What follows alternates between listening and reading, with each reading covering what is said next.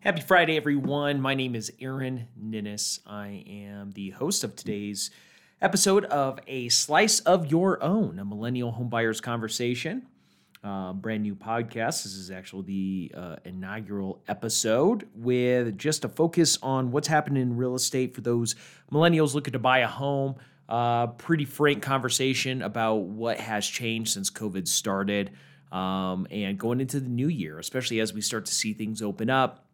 Where is this going to go in the long run? So with that, we'll just jump on in. The very first thing, it's brand new to the year, and a lot of people are going to be looking at trying to buy houses here in 2021. So I figure probably one of the best things to start with is just home affordability. Where is home affordability at? What do we foresee happening in the market, and how is that going to be changing over time? Let's go back, though, in time to January of last year. So in January of last year, the market was pretty depressed. Now, quick caveat on this. I am in Denver, Colorado. We are a booming real estate market. We are incredibly short on inventory. Builders cannot keep up with demand. Builders are also building products that a lot of millennials are not interested in. Certainly, we'll talk about that as we go through this. But you know, it's been this way for a couple years, okay? So when we talk about the home buying market being depressed, it's always depressed in January and February in Colorado. Once we get out of the holidays, there's usually a big boom of applications, people who are looking to start getting pre-approved or pre-qualified or find out what they can buy, purchasing power, etc. at the beginning of the year, but it really doesn't start to take hold until what we'll call the spring buying market. Now, over the last few years, we have seen that spring buying market move up. It used to be years ago, like right after the big crash of 08, 09, that somewhere around April, March, people would really start getting out there, getting fired up. And there's a number of reasons why. I mean, it could be as simple as the daylight isn't as good in those dark months, you know, once we're kind of near that winter solstice. It could be something as simple as the fact of snow. You know, I remember going back into 2006, we had a period of time where every 2 weeks we had 2 feet of snow, and it just kept adding up and adding up.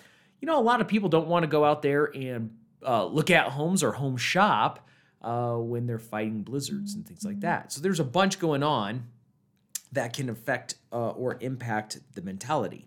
So anyways, 2020 had a bit of a slowdown January and February, and then all of a sudden these murmurs started coming up end of February about this new virus out of Wuhan.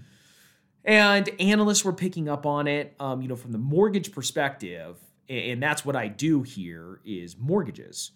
From the mortgage perspective, we were finding out about it from an analyst side.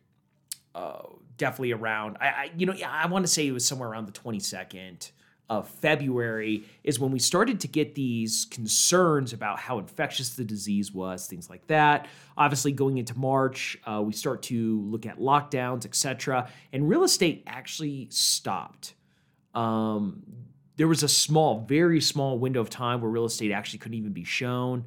It was not considered an essential service, and therefore, it was just put on hold. Then it opened up with very strict guidelines about how people could go in and look at them.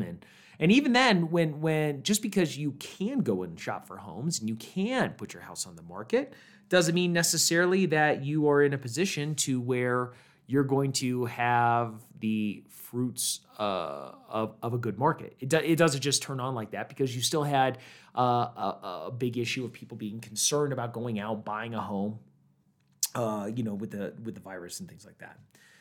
Okay, so now let's compound that because there is a sect of people that probably were interested in selling homes, but they cannot because they are currently in a position where maybe their age, maybe their underlying health concerns prevented them from carefully or safely putting their house on the market.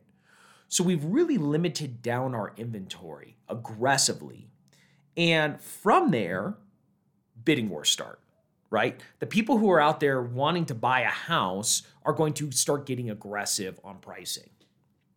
Why is that? Well, I mean, let's be honest, if you were someone, and there's God only knows who has motivations there, right? But I can tell you from some of my clients that have been looking for homes, you'll hear things like, I had a studio in downtown Denver, and it was the most amazing place for going out and eating and hanging out with friends. But when the pandemic hit, nothing was open. I was on lockdown. I don't even have a balcony, so I could open a window if I wanted fresh air, but really couldn't even go into the common areas of my building.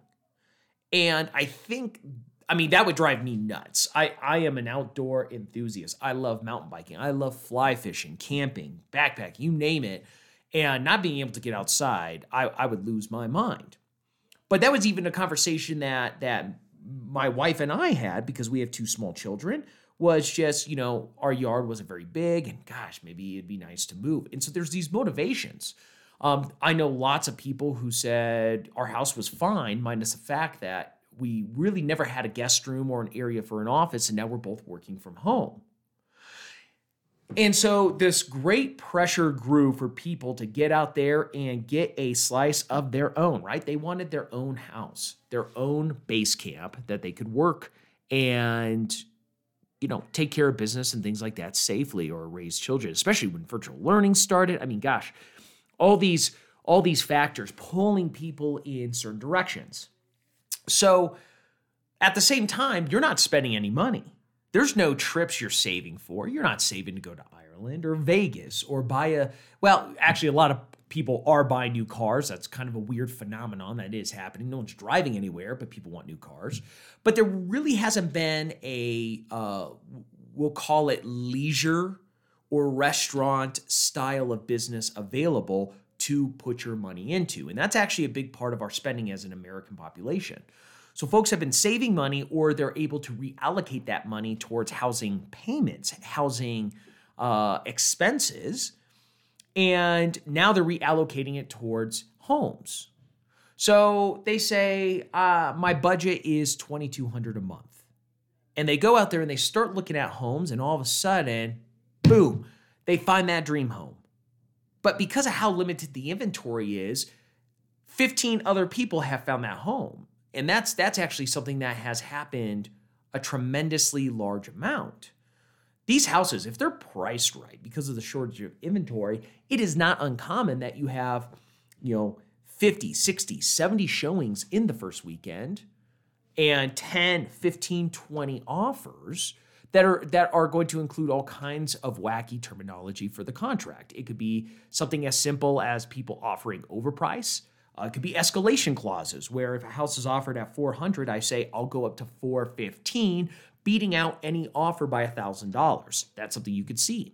Appraisal gap clauses, that if the appraisal doesn't come in, I'll guarantee the seller $3,000, $4,000, $5,000, $10,000 extra.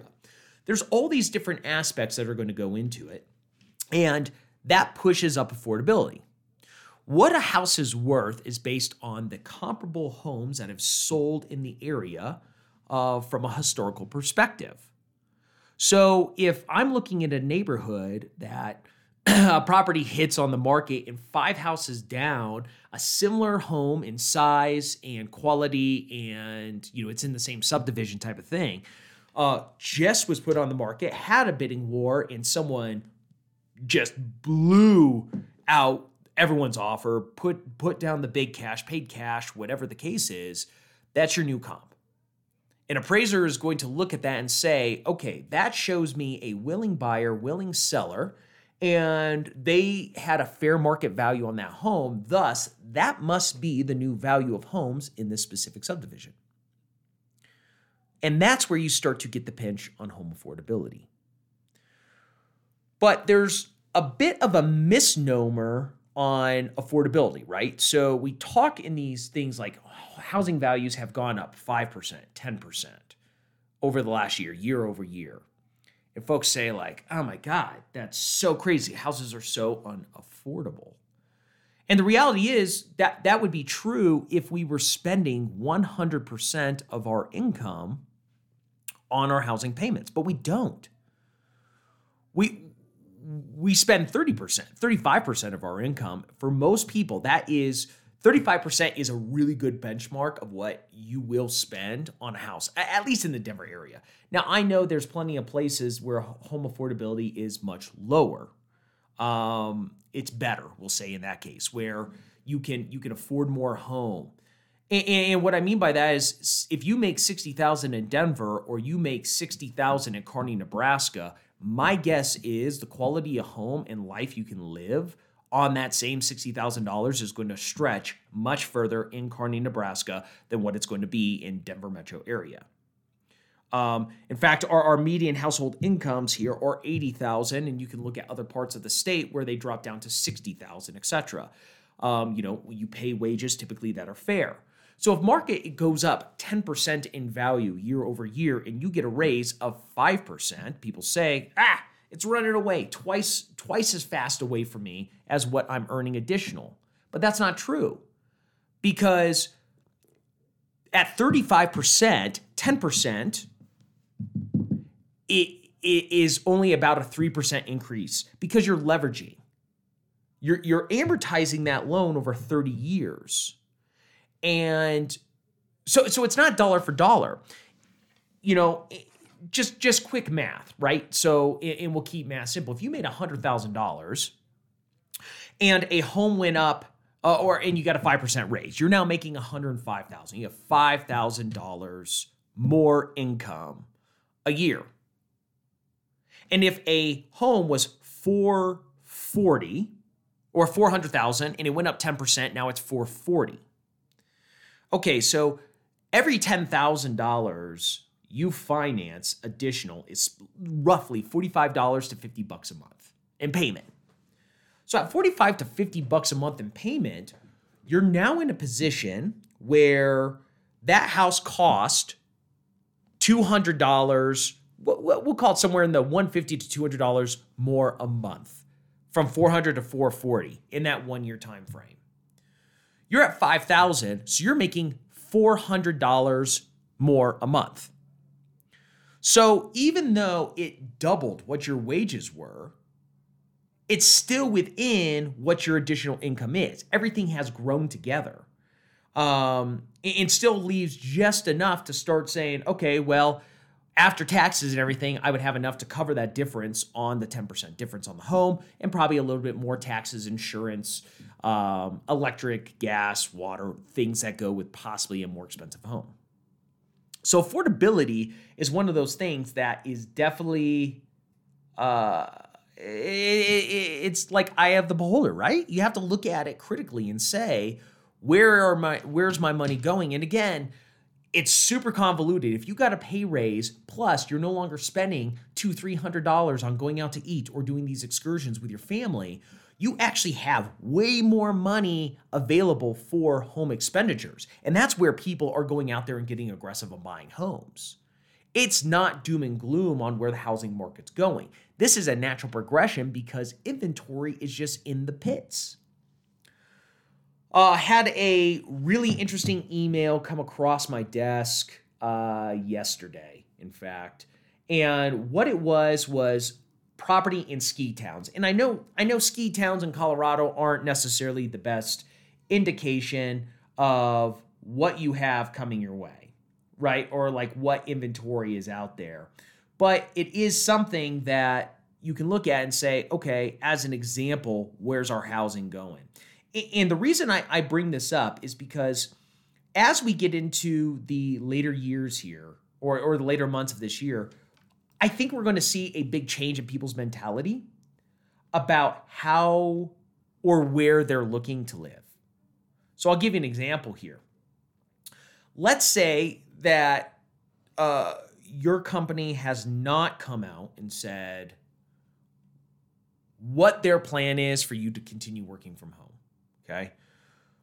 There was definitely a world in the mortgage world's like that. We know for a fact that there are certain roles in our company that will never come back to the office, and they don't need to. We've proven that. The mortgage industry erupted in 2020 with low rates. It wasn't just the purchase market, which has been on fire, but refinancing, people who are saving just gobs of money a month on this very low rate market. We know that my processors, for example, the people who take your loan and submit it and do a bunch of back clerical items that you would never even know goes into getting a mortgage, from fraud searches and title searches and all this behind the scenes stuff, they are more effective working from home. And I don't think they're ever going to come back. Just reality. So where do we go with that job role? Well, nowhere. I mean, honestly, you are now free to roam around the country, right? We used to think you have to live close to a hub and be close to be a processor or work for the company or whatever.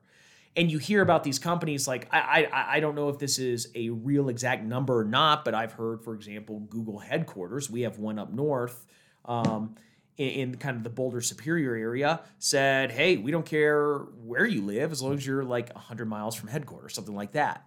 So we're starting to find these Google employees who once were concentrated in the North Denver metro area starting to move out. And I've had clients who have bought 100-acre farms. And the reason they're doing that is because you can live anywhere.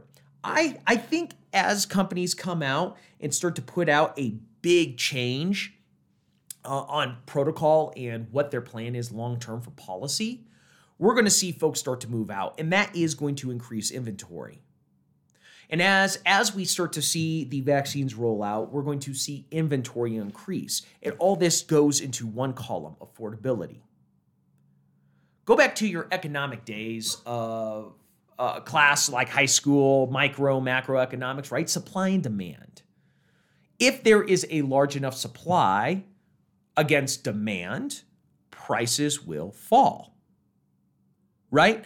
So, it's the whole idea of watermelons, right? People have had this kind of anecdote before, if you have a truck of watermelons and you're having trouble selling all the watermelons that the truck can hold, buying a bigger truck doesn't help. Now, that's more of a supply issue versus demand. What we have is I don't have any supply. I actually go to the market to sell my watermelon by carrying it, and I can only carry one watermelon. And when I get to the market, there's 50 people lined up to buy a watermelon. That's really what our world looks like right now for real estate. That will change as more supply comes out. But I don't know how fast that's going to happen. I mean, if we could wave a magic wand and vaccinate everyone and COVID's behind us in the rearview mirrors, I think you see a ton of people say, I'm ready to jump into the market. I'm ready to move on to where I ultimately think I should be, where I should live. Going back to the ski town, because I started yabbering, but there's parts like Dillon and Frisco, which are where you could see a lot, like Breckenridge, ski resorts, things like that. They're down 90%.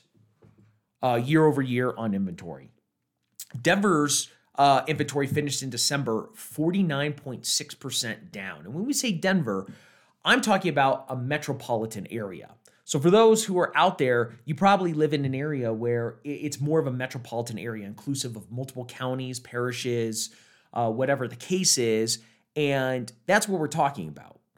The Denver metro area is 3.7 million people, roughly, and we have less than 3,000 homes, condos, and townhomes for sale. Okay, that's an issue.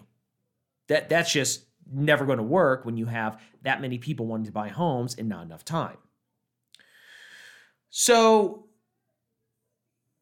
let's talk about kind of why inventory isn't going to move fast and why affordability still is. I mean, again, affordability is going to be there. Keep in mind, too, when the economy opens, we're going to see wage growth immensely. Now, keep in mind, when I'm saying this is the 15th of January, and on the 14th, yesterday, Biden's incoming administration talked about what their stimulus plan was, $1.9 billion, which is inclusive of $15 minimum wage.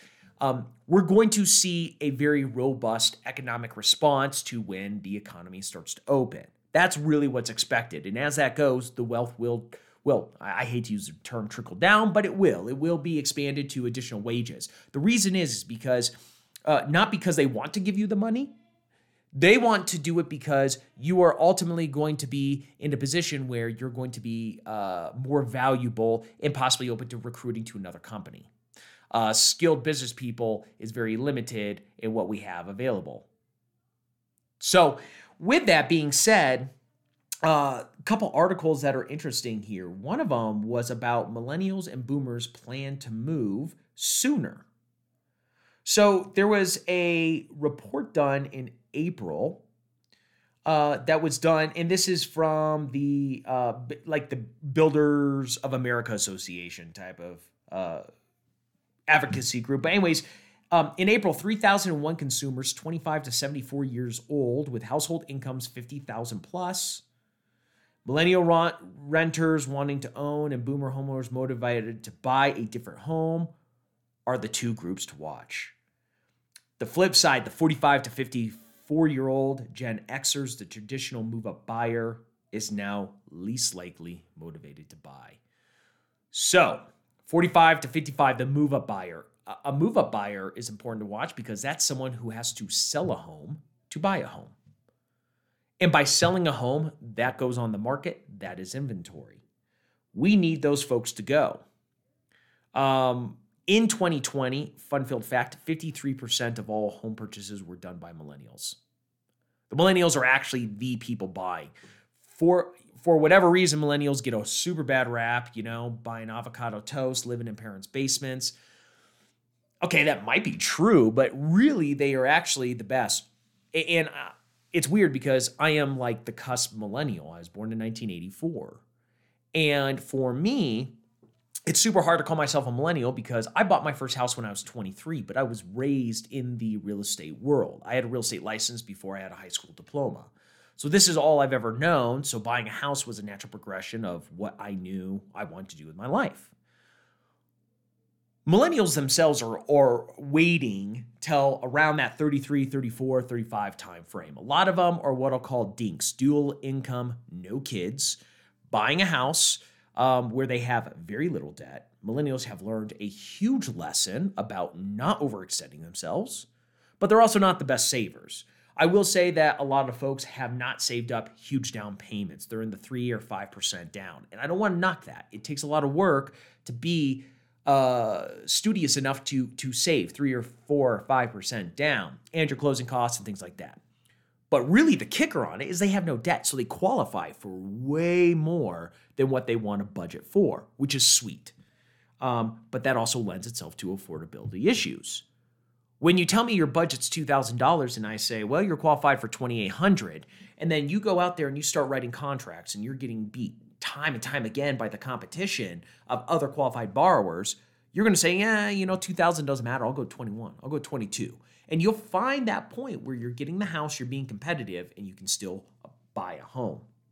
So here's a big deal, though, that came out of that same report from homeowners planning. Across all age groups, 4% of homeowner respondents say COVID has accelerated their plans to move. And on the surface, we'd say 4%. That's not really very helpful.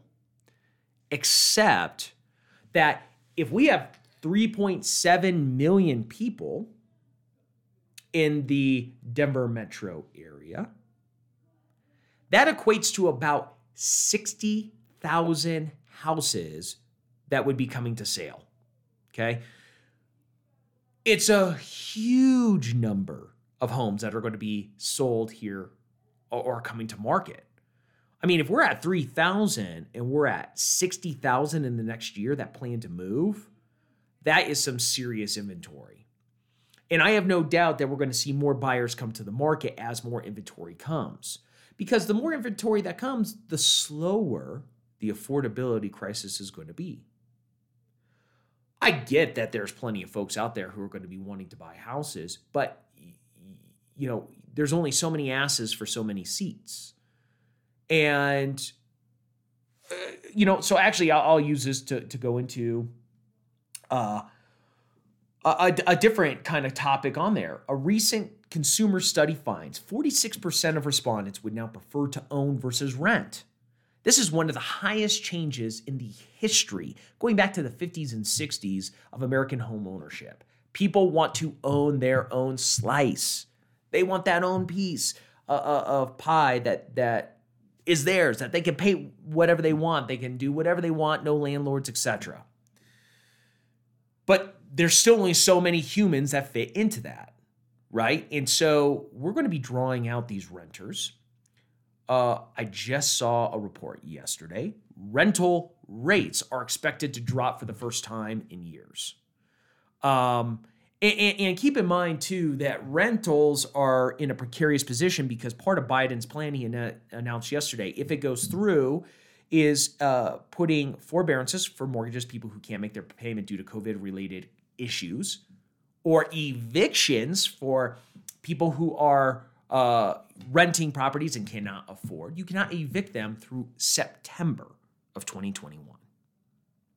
I mean, the ramifications on that are huge. And people really, rental rates are going to struggle if this many people are going to go out there to buy. So we're going to find ourselves in a position where prices are going to slow down. The economy is going to be robustly moving forward. It's going to be growing. Wages are going to be growing. And consumer confidence is going to be growing. And people are going to want to buy homes. We're also going to see this mass move out of metropolitan areas. The love of the outdoors has grown so immensely. And I think this is around everywhere. Now, God bless Colorado. We have so much open land, so many trails. But even then, in Jefferson County, where I live, I mean, there are days where the trails were shut down during COVID time because they were too busy. They had a limit on how many people could be in an open space park. And folks are now moving out further and further. Like I said, I'm a huge fly fisherman. I would go to a place called Decker's, which is considered one of the best places in the nation to fly fish. So much free public water. And I would drive down there and I couldn't even park because I could see so many humans standing in the river fishing. So I think we're going to see folks moving further and further out from these metropolitan areas, trying to get out there and find areas that are gems, that are amazing areas. And at the same time, we also have this huge push from the Dish Networks, from the Comcast, from the CenturyLinks, the different DSLs and cable providers to get infrastructure into these areas so that they are easier for folks to work from home. All this is going to mesh together for a real change in how the American consumer is looking at homeownership. And I think these conversations that everyone is having, and you might be having it on your own right now at your very own home with your spouse, your significant other, and you're asking the same things. Not only do we want to buy, I think a lot of people are saying, yes, I absolutely want to buy. But then it's like the nitty gritty of, do we even want to buy here? What's that look like? What's our company look like? And we may not even see some of these policies from a company come out for months yet as the vaccines roll out. And it's going to change the landscape of how people are buying houses. So where is my point on all this, on affordability? Here's my point. Do not buy in to the affordability crisis.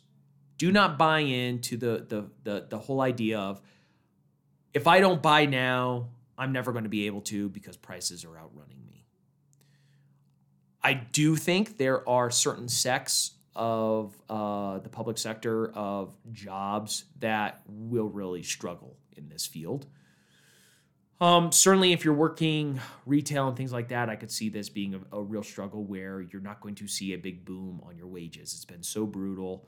Unfortunately, you may not be the one who sees big economic impact of the economy coming back as quick.